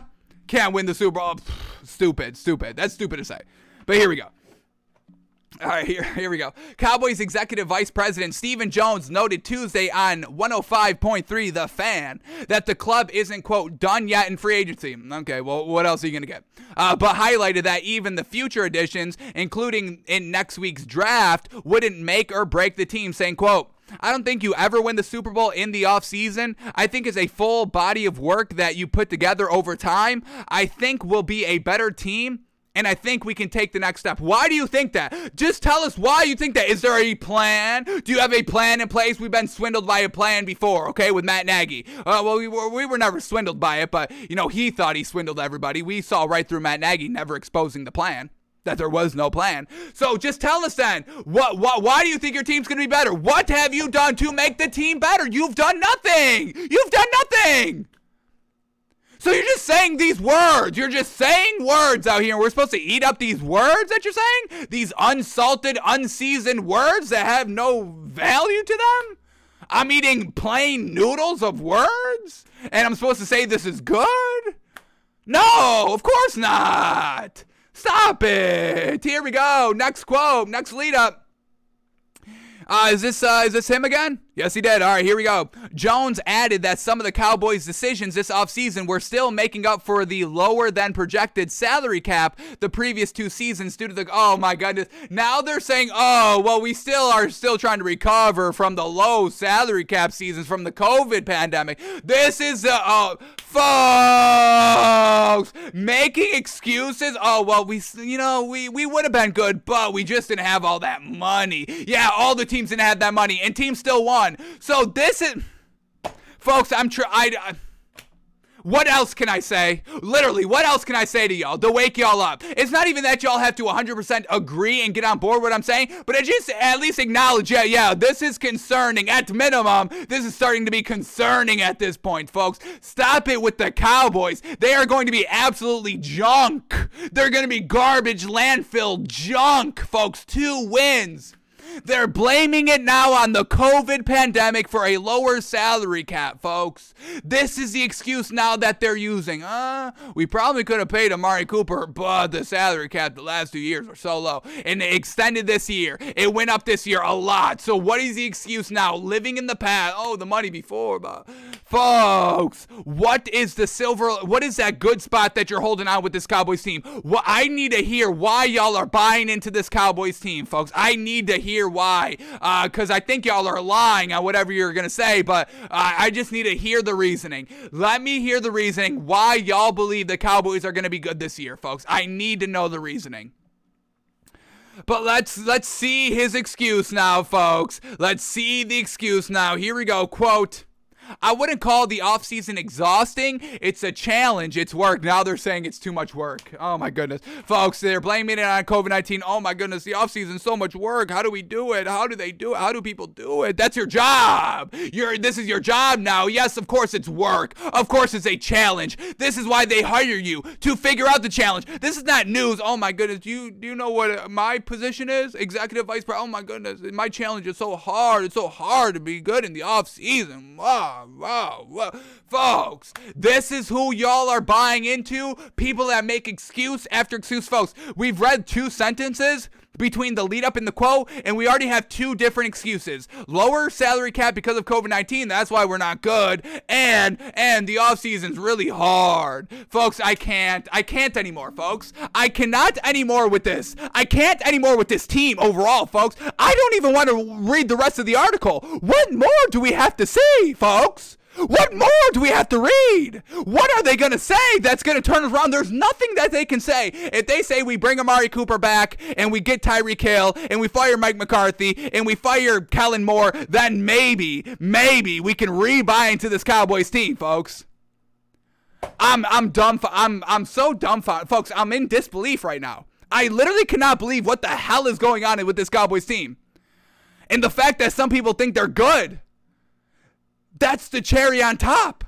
I'm literally dumbfounded, folks. I can't even finish the rest of the show. Y'all got me in dumbfounded mode, folks. I absolutely cannot believe it. Let's see what we've got to finish this quote. Because there's got to be more, folks. This is a big quote, I think. This big quote. I don't know, but let's keep going, folks. I wouldn't call the offseason exhausting. It's a challenge. It's work. A lot that went into it mainly because of the unique situation of the last 2 years with the pandemic and how it affected the salary cap in terms of not having its natural, if you will, increase each year. You weren't able to project that. You knew that the cap was not going to be naturally going up as you normally build into your contracts. So consequently, we had to really step back and be conservative, if you will, in terms of signing extensions to players. The other thing that played into that was a new coaching staff coming in. Yeah, new garbage coaching staff. I mean, you hired these people. These are not good coaches. Oh my goodness. Final quote. So there were some challenges that aren't normally there that kept us from signing extensions to players we might normally would have. Yeah, you know what else stopped you from signing extensions? Having Jerry Jones waste the money on Ezekiel Elliott. That's why you couldn't keep Amari Cooper. Stop it with the salary cap. You couldn't extend Amari Cooper because you put so much money into Ezekiel Elliott, who's gotten worse every single year. So once again, it all starts with Jerry Jones not able to judge talent, not able to gauge talent. Stop making all the excuses. Oh, it's the salary cap. Oh, it's this. Oh my goodness, the salary cap was so big, so small. We didn't get our natural increase. Yeah, well, the Rams still were able to pay Matthew Stafford, and they won the ring. I mean, their team still made it work. Besides y'all, folks. let's finish up the final quote here so we can finally be done, because I think I'm done with the Cowboys. I think we have to stop talking about the Cowboys on the show, because everything they say out of their mouth is just an excuse, a lame duck excuse on why they are going to be trash this year. They're telling us they're going to be trash this year, folks. Do you not get this? They're all talking now because they know they're going to be trash this year. They're starting to soften the blow, but y'all are taking that softening of the blow and are kind of putting it through a rose gold color filter to be like, actually, no, they mean they're good. No, this is all meaning that they're good this year. Yeah, the lower salary cap means they're going to play more better this year. Yeah, see, y'all are doing too much, folks. Final quote here, quote, so there were some challenges that aren't normally there that kept us from signing extensions to players we might normally would have, as well as having the challenge to make some tough decisions because the camp didn't necessarily project as high as we would have thought pre-pandemic. So they're still trying to blame the pandemic on why this team is trash. Folks, I'm exhausted with y'all. Folks. Y'all got me exhausted over here. Folks.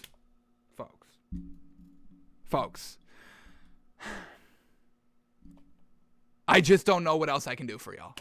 I don't know what else I can do for y'all, folks. I truly don't. Y'all got me exhausted. This is point number 550, folks. This is not point 1 or just point 2 or even point 10 or even point 50 where we're like, well, yeah, but what about this now? It's like, folks, we're 500 points deep on why this Cowboys team is going to be an absolute mess. I can't say anything else, folks. Is this thing on part 2? Is this thing on finally now, folks? Are y'all finally seeing it? Is this finally waking y'all up? Stop it with the Cowboys, please, already. We're 2 months into the offseason, and y'all are going wild with the Cowboys already. Stop it with the Cowboys. So, I don't think you ever win the Super Bowl in the offseason. After the Rams literally just won the Super Bowl in the offseason, folks. It's crazy. It's crazy. So, that's what we've got, folks. Another day, another Cowboy story on why they are absolute garbage. There it is, folks. Well, let's go ahead and beat another dead horse to death again. Yes, folks, who else have we been talking about lately? Kyler Murray. And once again, what is our message to Kyler Murray? Get the leverage, then negotiate. First, you get the leverage, you put the leverage in negotiation, then you drink all the money. Yes, then you get all the money. Yes, folks, it's that. Follow the song. Follow the song. You put the lime in the coconut, then you drink them both up. You don't do the coconut first. You take the lime, you put it into the coconut. You take the lime, you put it in the coconut, folks, and then you drink them both up. You get the satisfaction on both. Can't do the coconut in the lime. It doesn't work out. You can't negotiate without the leverage. It doesn't work out. You're not going to be drinking it both up if you don't have the leverage before the negotiation, yes? You put the leverage in negotiation, then you get the payday. Folks, it's right there. It's in the song. Yes? Follow the lyrics. It's not that hard. Kyler Murray, once again, not getting the leverage. And there was a chance to get some leverage. It wouldn't be big leverage, but it would have been a nice, good starting point of leverage. But he's not doing it because we get this, folks.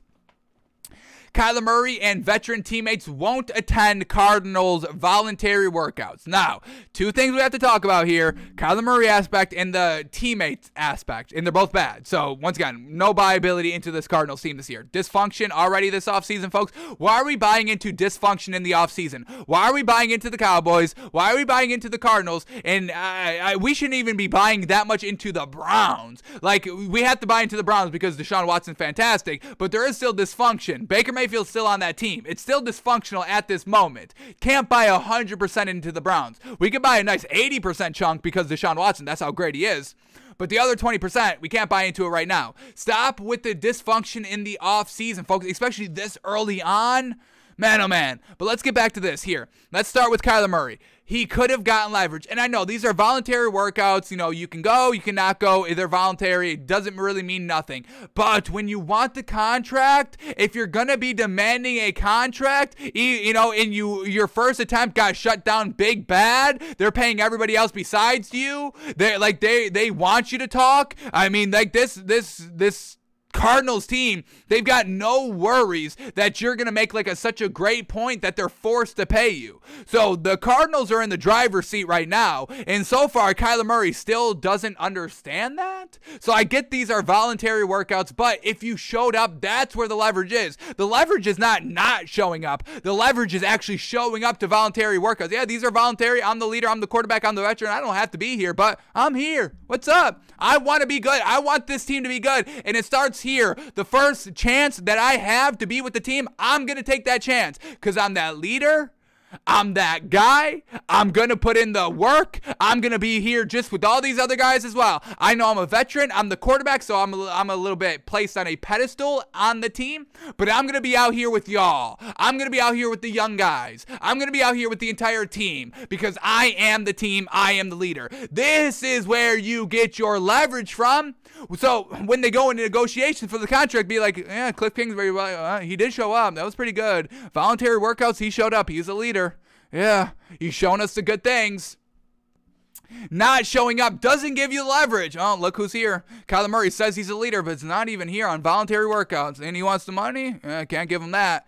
This is your chance to get the leverage, and he's still not understanding that. You need the leverage for the negotiation. You get the leverage for negotiation, then you get the payday. I mean, folks. Yes? Yes? Y'all peeped how that got better every iteration? Yes, folks? Y'all peeped that? It was right on. That was perfect. That last one was perfect, folks. Give me my credit on that, yes? So, Kyler Murray, listen to the song. It's right there. Damn. So, Kyler Murray not getting his leverage that, you know, he's crying for. I want the money. Well, you got to get the leverage first. Man's not getting the leverage. Second tier, what the hell? No, I'm going to go this, folks. I'm going to say the word. Because this is how... Once again, is this thing on? What the fuck did we just talk about yesterday, folks? Here we go. These are like the closing 6 minutes of the show, folks. We're going to get graphic in our words, so here it is, folks. What the fuck did we just talk about yesterday, folks? Literally, what the fuck did we just talk about?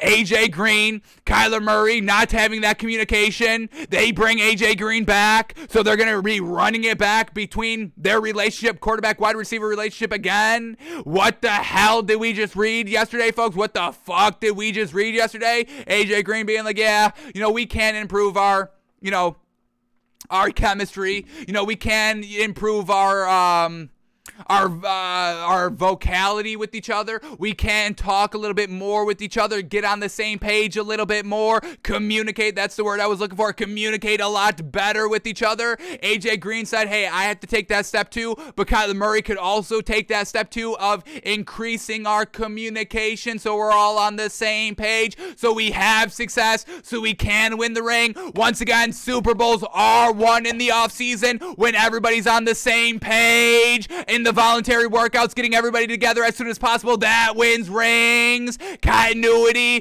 consistency, camaraderie, folks. It all wins the ring in the offseason. You can win the ring. You can win the ring in the offseason, folks. Man, y'all got me going crazy now. It's so crazy. Like, folks, do you not see the teams that are winning the rings? The Rams, they just won the ring. Let's try to do what they did. Secure the investment in the offseason. Make sure everybody's on the same page in the offseason so we can make it work in the regular season. Folks, it's like we're saying, folks, we get new information, we get new data every single day. But what doesn't change, folks? The points, the narratives. We change the narratives based on what's happening. But these narratives have stayed the same because they're doing the same things that make these teams bad. Oh, folks, I am fired up now. I am fired up. We're getting the same ridiculousness over and over and over and over and over and over and over again. Jeez, is anybody like? It's so clear to me. Why is it so clear to me? Why is it so clear to me and not clear to all these other people out here? I don't get it, folks. Man, Kyler Murray, y'all were just talking about AJ Green at minimum, was just talking about y'all's communication, and you don't make a plan to go to voluntary workouts? Put in the work. Show the leadership. Get the leverage. Put it all together so it can work. Y'all are actively now hindering your success, hindering the team's progress. And I know they're voluntary. I get it. But you know why they're voluntary, folks? You want to know why they're just voluntary?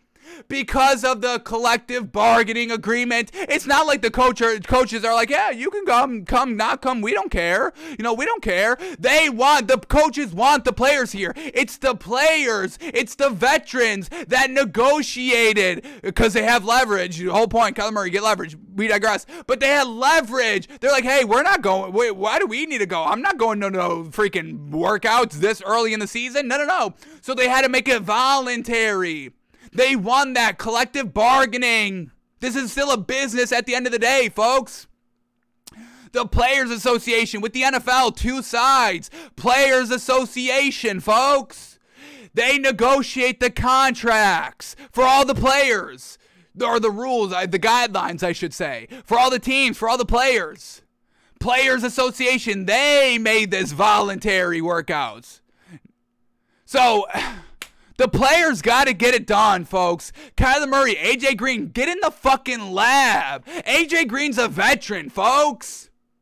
You should know this by now. You still want to just wait till the last second to get it all put together? Well, you did that last season. How'd that work out for you? Oh, yeah, you couldn't catch the game-winning ball against Green Bay that set this entire thing into motion. It started with AJ Green, and they still are not correcting it here. What more do you want? Kyler Murray, now you got me going villain mode. Kyler Murray doesn't deserve to get paid. He should be cut from this team. If I was Cliff Kingsbury, I'd move off of Kyler Murray. And AJ Green, I'd tear up his contract. I know we just signed him, but I tear it up right now. Done with Kyler Murray and the Cardinals, and done with the Cowboys. I'm truly done, folks. We've seen more than enough, folks. I am done with them. We won't be talking about them. I'm done because they're not gonna upset us. These teams and these players will not hold this weight of upsetting us every day on the show, getting in our way of watching Kenny Pickett. We can't watch Kenny Pickett now. We got to get out of here because we're spending 50 minutes a day reiterating the same things because nobody wants to admit that they maybe were a little wrong. Cowboys can't admit, yeah, we've made maybe not the best signing decisions. Yeah, getting rid of Amari Cooper wasn't the best. Kyler Murray, yeah, getting no leverage and not doing these voluntary workouts, yeah, I was a little in the wrong there. Nobody can ever admit when they were wrong. Nobody can ever admit when they made a mistake. So we're done trying, folks. We're done trying over here. We're done, folks. I'm done. This is the last you'll ever hear from me. I'm done, folks. What the hell, folks? So, Kyler Murray, teammates, AJ Green not attending voluntary workouts. All right, yep, that's how you get better. And then we didn't even get to the best story of the day, folks. Ben McAdoo, the Panthers offensive coordinator, calling Sam Darnold the starter, and then 30 seconds later in the same press conference saying, yeah, I shouldn't have said that. I can't really say that. So Jimmy Garoppolo's not going to the Panthers, folks. Will y'all stop it with that? He's got Ben McAdoo. He's not going to Ben McAdoo and Matt Rule. Stop it with these teams, folks. I'm begging y'all. Y'all gotta stop it. I'm begging y'all to stop, folks. I am begging y'all to stop it with the Cowboys, with the Cardinals, and with the Panthers. Please stop it on all those three teams, folks. Y'all are speaking nonsense at this point. There's nothing to back up anything y'all are saying. Truly. It's enough. We've got to put it to rest. Alrighty, folks, we got to get out of here. And after this, folks, I'm just watching game 1 of the Celtics Nets series to get in a better mood to carry me into game 2. And that's that. I cannot look at any NFL information, news stories at all for the rest of the day. Y'all got me mad. Y'all got me upset now. Y'all happy? You happy? Damn y'all. All right, we got to get out of here, folks. I got to get out of here. I got to blow off some steam because I'm about to scream into this mic, folks. What do we get? Ben Simmons progress. Oh, here we go. Just exactly what we fucking needed to end the show. Ben Simmons news. Shall we indulge in this, folks? Should we see what the new goalpost on Ben Simmons is, folks? Yes, this is how we cap off this wild show that had us going manic the last half hour. Here we go, folks. What do we got on Benny Simmons? Yes, here we go. Breaking news. Here it is. Breaking news, based on Ben Simmons' progress and practices this week, Game 4 versus Boston on Monday is looming as a realistic target for his Brooklyn debut. Game 3 hasn't been fully ruled out yet. What did we just fucking say when we were talking about this earlier in the show, folks? Expect Ben Simmons to potentially be brought up by Game 4. After they get beat at home by Game 3, need a little bit of uplifting material, so Ben Simmons is gonna come back Game 4, be the savior. All right, that's the new goalpost. Game 4, later in the series, 10-15 minutes, Game 4, okay, when you're down 3-0, Game 4, that's all gonna come and work out, okay. Alrighty, folks, we're out of here. I'm out of here. Done for today. Maybe even done for tomorrow. Y'all may not see me tomorrow, folks. Y'all may not see me tomorrow because y'all got me going, all right? This is on y'all now. This is on y'all. These are your consequences, yes? May not be here tomorrow. I'll see. Goodbye, folks. Don't even have a good one. I'm annoyed with y'all, all right? Don't have a good one, okay? Y'all see what it's come to? Y'all don't have a good one. I may see you tomorrow.